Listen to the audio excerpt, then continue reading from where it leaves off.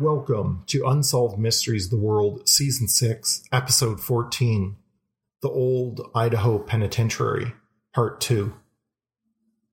In 1932, Joseph F. Hook, a well-known author of pulp fiction stories, and his wife Edna moved to 4312 North 37th Street with their three children, Clyde 21, Mildred 19, and Vincent 18.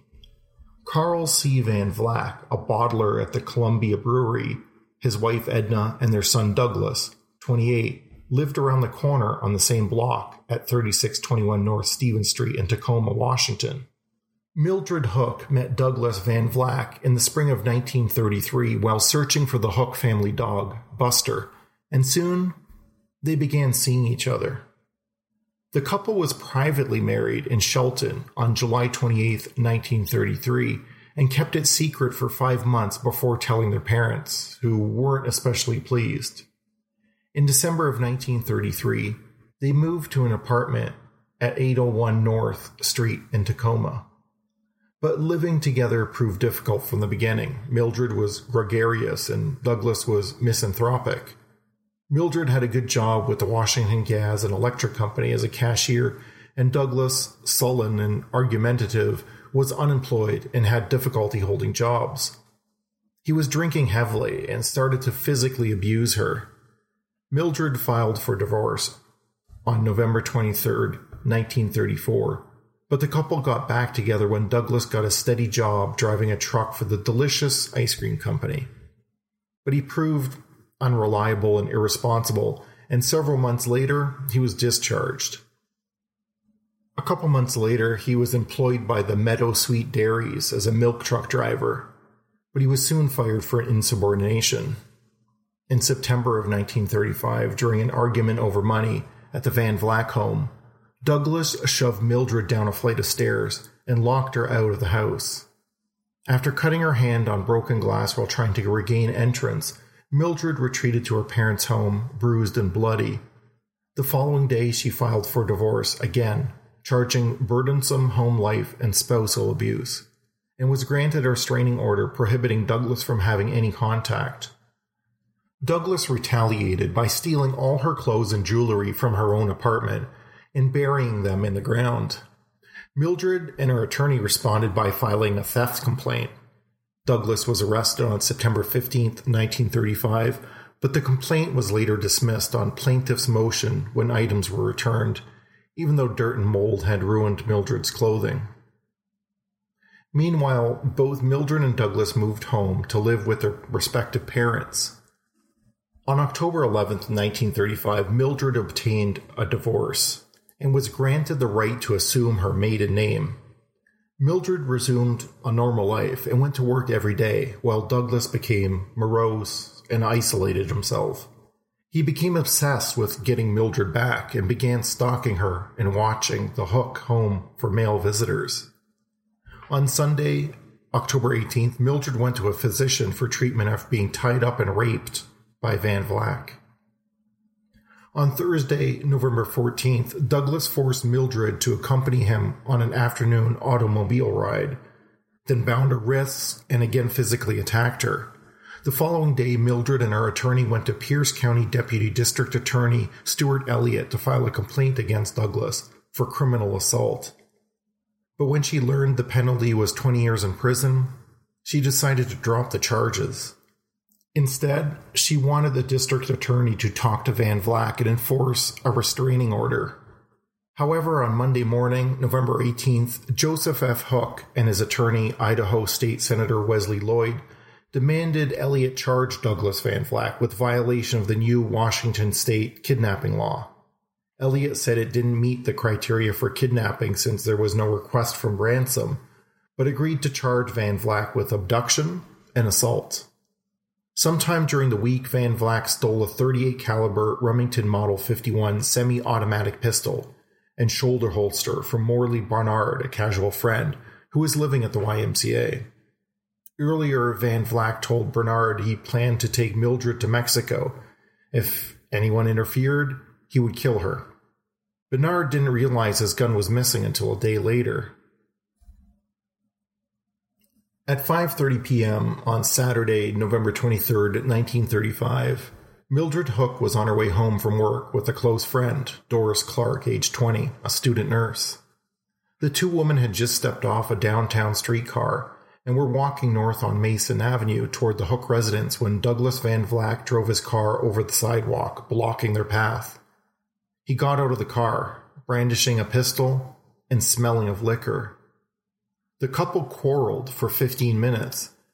Then he told Mildred she had 30 seconds to get in the car, or he would shoot her and then commit suicide. When Clark tried to intervene, Van Vleck pointed the gun at Mildred and shoved her, crying, into the car. Before driving away, he told Clark to tell Mildred's father he would kill her if anyone set the police on their trail or tried to interfere in any way. When Joseph Hook learned of his daughter's abduction, he immediately contacted Deputy District Attorney Elliott, who obtained a bench warrant for Van Vleck's arrest.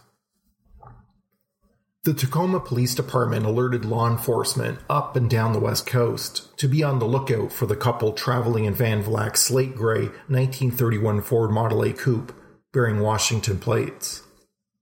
With Mildred as a hostage, Van Vleck sped down the Pacific Highway toward the California and United States-Mexican border. At 10:45 p.m., she telephoned her uncle, Frank Mikkel, in Portland, Oregon, telling him she was all right, but was forcibly being taken by Van Vleck, who had threatened to kill her if anyone notified the police. At Salem, Van Vleck headed east across Central Oregon to Boise, Idaho. They had been driving for 24 hours straight and arrived in Boise about 5 p.m. on Sunday, November 24th. The couple stayed overnight in a Boise hotel and departed late Monday morning for Salt Lake City. While in Boise, a telegram was sent to Mildred's parents under her name, purporting she was safe and would be returning to Tacoma soon. Van Vleck also sent a telegram to his parents. He said, "Sorry I had to do this. Everything all right. Letter follows, Douglas." But a letter never came. At 2 p.m. on Monday, November 25th, 1935, Idaho State Patrolman Fontaine Cooper and Twin Falls Deputy Sheriff Henry Givens spotted Van Vleck's 31 Ford coupe on the highway, a half-mile east of Buhl. The officers pulled Van Vleck over to the side of the road, then got out on foot and approached the vehicle. Cooper ordered Van Vleck to step out of the car, and when he didn't respond, he opened the driver's door. Van Vleck pulled his pistol from the left pocket of his topcoat and shot Cooper through the left eye, killing him instantly. When Givens went for his gun, Van Vleck shot him 3 times, in the throat, in the left arm, shattering his bones, and through the left hand. With both officers down, Van Vleck calmly drove down the highway toward Twin Falls. Clifford Hammond, a farmer from Buhl, was an eyewitness to the shootings. He was passing in his truck and watched the event unfold in his rearview mirror. As soon as Van Vleck left, Hammond went to the scene, found Cooper dead and Givens critically wounded. Hammond put Givens in his truck and rushed to the Twin Falls County Hospital. Then he telephoned the news to Twin Falls County Sheriff Edward Prater, who immediately ordered a countrywide dragnet for Van Vleck's automobile. Sheriff's posses set up roadblocks on all roads and highways leading out of the county and guarded all bridges and service stations. Radio stations broadcast descriptions of the couple and asked for the public for assistance in locating Van Vleck's car. It was the biggest manhunt in South Central Idaho's history, with hundreds of posse men armed with weapons from the Idaho National Guard Armory and scores of radio-equipped cars searching for the killer. For the rest of the day, Van Vleck played a game of cat and mouse with sheriff patrols and roadblocks. He hid the car in the sagebrush on the salmon tract until nightfall and removed his license plate, hoping for the opportunity to steal another set-off an Idaho car. Van Vleck wanted to head south into Nevada, but roadblocks on the highway forced him to stay on unmarked back roads, which seemingly led nowhere. Eventually, Van Vleck, low on gasoline, ditched his car in a dry irrigation canal near the small farming community of Berger, and the couple set out on foot. The night was clear, and the temperature dropped into the 20s. The couple was lightly clad, having left Tacoma with no winter clothing. Van Vleck wore a topcoat and street clothes, and Hook wore a suede coat over a woolen dress and high-heeled pumps. Mildred had gloves, but neither wore a hat. They set out on foot, walking through sagebrush, across fields, and along the banks of the irrigation canals to avoid being seen. They periodically took shelter inside haystacks and culverts to get out of the biting wind.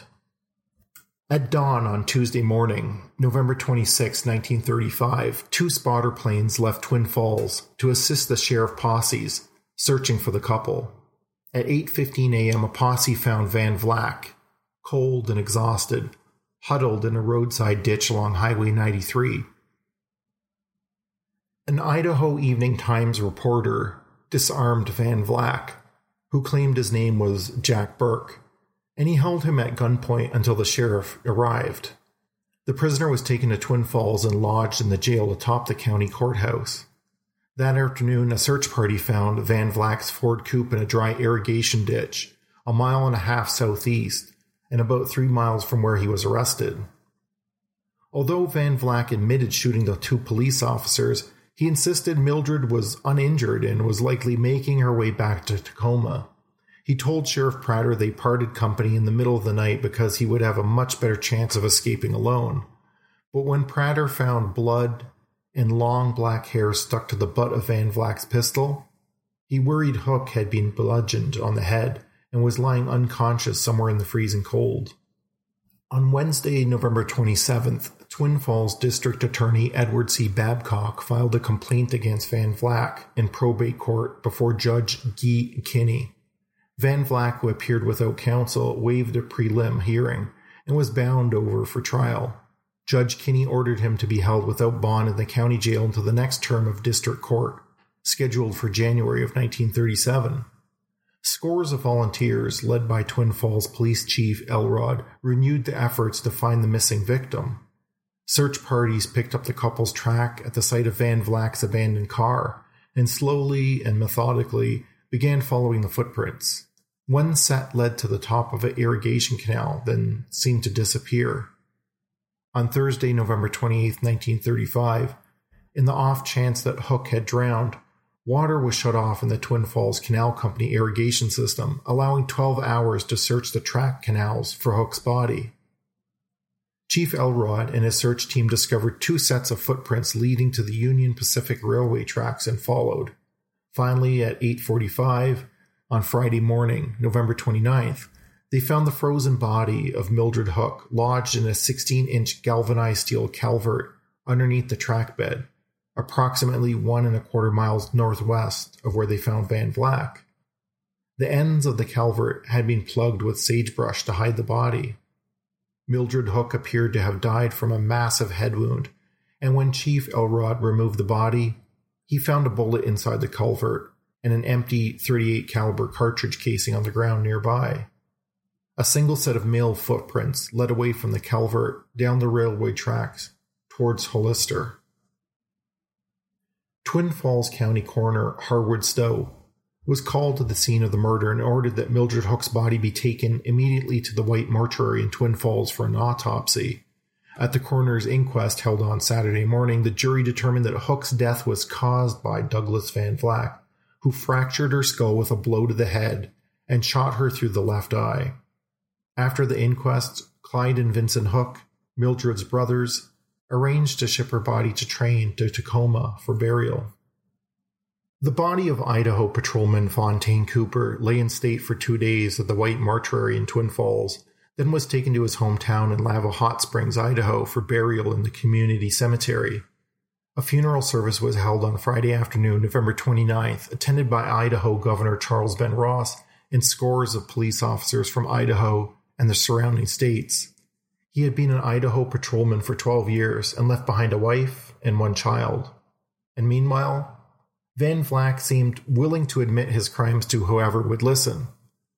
On the day of his capture, he gave Prosecutor Babcock a 17-page statement confessing to shooting the 2 police officers, but refused to sign it. He said, "Kidnapping is a capital offense in Washington, and I thought I might as well burn them up." Van Vlack steadfastly denied harming his ex-wife until Sheriff Prater confronted him with photographs of her body.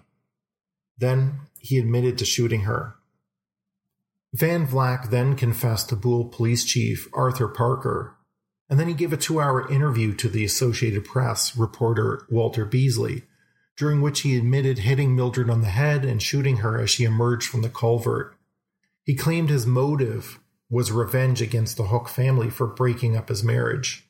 He says, "If Mildred's father had kept his nose out of our affairs, all this would not have happened."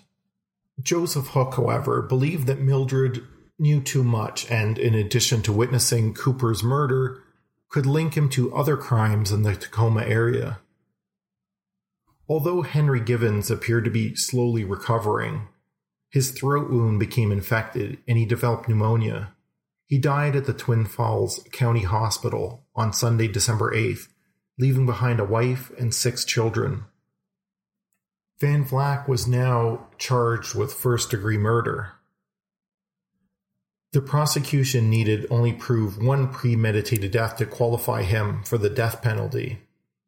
The district attorney decided to hold any other additional murder charges pending the outcome of the first trial and then file the others if necessary. Van Vlack pleaded not guilty at his arraignment in Idaho District Court and was held without bail in the Twin Falls County Jail.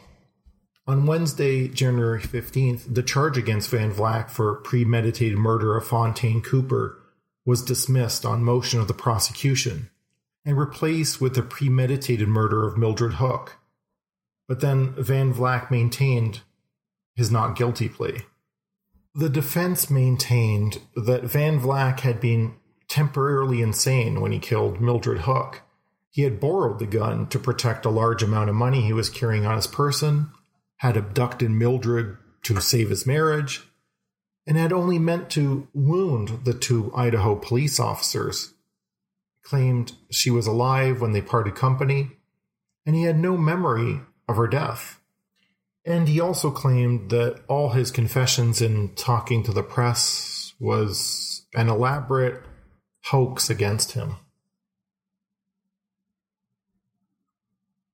The trial concluded on Friday night, February 7th, and the case went to jury. At 2:20 p.m. the following day, Judge Barclay reconvened the court, and the jury delivered its verdict. Van Vlack was found guilty of first-degree murder, and the jury voted to impose the death penalty.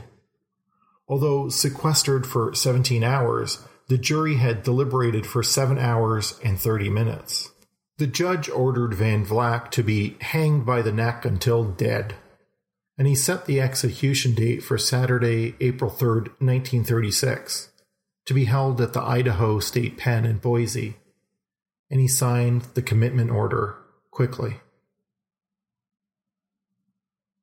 Van Vlack's execution date was stayed on March 12th when his attorneys filed notice of intention to appeal the conviction to the Idaho State Supreme Court. His case was argued before a tribunal, and Van Vlack appeared before the justices asking that his death sentence be commuted to life imprisonment. On December 10th, the Supreme Court upheld its conviction in district court, and on February 9th, 1937, affirmed the sentence of death. Van Vlack's attorneys made 2 more appeals to the state Supreme Court, but all his petitions were denied. The U.S. Supreme Court refused to review the case. On October 29th, Twin Falls District Court Judge James Porter scheduled Van Vlack's hanging for December 10th, 1937. Meanwhile, at the Idaho State Pen, a gallows was constructed in the elevator shaft of the former shirt factory. The previous person to die on the gallows was John Jerko on July 9th, 1926, who was also convicted of murder in Twin Falls. This time, instead of a state executioner, the trapdoor would be sprung electronically by one of 4 red buttons pushed by Warden William Guess and 3 prison officials. The warden scheduled the execution for 12:10 a.m. on Friday morning so that things could be cleared up before the inmates at the institution awoke the next morning. Van Vlack's parents, Carl and Edna, came to visit him, and when his cell door opened at 7:12 p.m., Douglas broke away from the guards, jumped onto a nearby table, and scrambled up 3 tiers of cells into the rafters. He walked on a beam to the opposite side of the cell block, then stayed there looking at the concrete floor some 30 feet below. Warden Guess ordered him to come down, then sent guards to fetch a fire net. Prison chaplain Reverend Ornell and attorney Ashley begged Van Vleck to come down, but he didn't respond. At 7:42 p.m., just as the guards returned with a fire net, Van Vleck shouted, "I have a right to choose the way I die." Then he plunged forward and hit the floor on his head and left shoulder. The prison doctor determined Van Vleck was still alive and rolled him onto a mattress and covered him with a blanket. Then there was a lengthy discussion of whether Van Vleck should still be hanged if he was still alive at his execution time. When the doctor determined the prisoner's death was only a matter of time, the warden called off the execution. Van Vleck was pronounced dead at 12:32 a.m. Friday, December 10th, having never regained consciousness. The doctor said his death was most likely caused by a broken neck, possible fractured skull, internal hemorrhaging, and other injuries. On December 11th, the State Prison Board convened to open an official investigation into the suicide. Idaho Attorney General Taylor said the suicide was either colossal stupidity or collusion on the part of the warden and state prison officials. Governor Clark said, "Van Vleck is dead. I presume we should let him remain dead. The affair is closed as far as I'm concerned." But after a week-long political battle with the prison board, Warden Guess was discharged for incompetence. Sheriff Prater was offered the position but declined for financial reasons. Guess was replaced in 1938 by Pearl C. Meredith, a real estate developer from Idaho. Several visitors and museum staff believe they have felt the presence of Van Vleck from sudden drops in temperatures, hearing his voice call out, being touched by a ghostly hand, or seeing his spirit manifest on the roof of cell block number 4 and the grounds alike. Please join us for part 3 as we cover more of the old Idaho State Pen on Unsolved Mysteries of the World. Do you like to travel? Want to vacation more frequently? Well, visit our show sponsor, www.experiencethis360.com, for travel inspiration, tips, and advice. Learn how you can save on car rentals, hotels, and flights. Just visit www.experiencethis360.com. Now back to the podcast.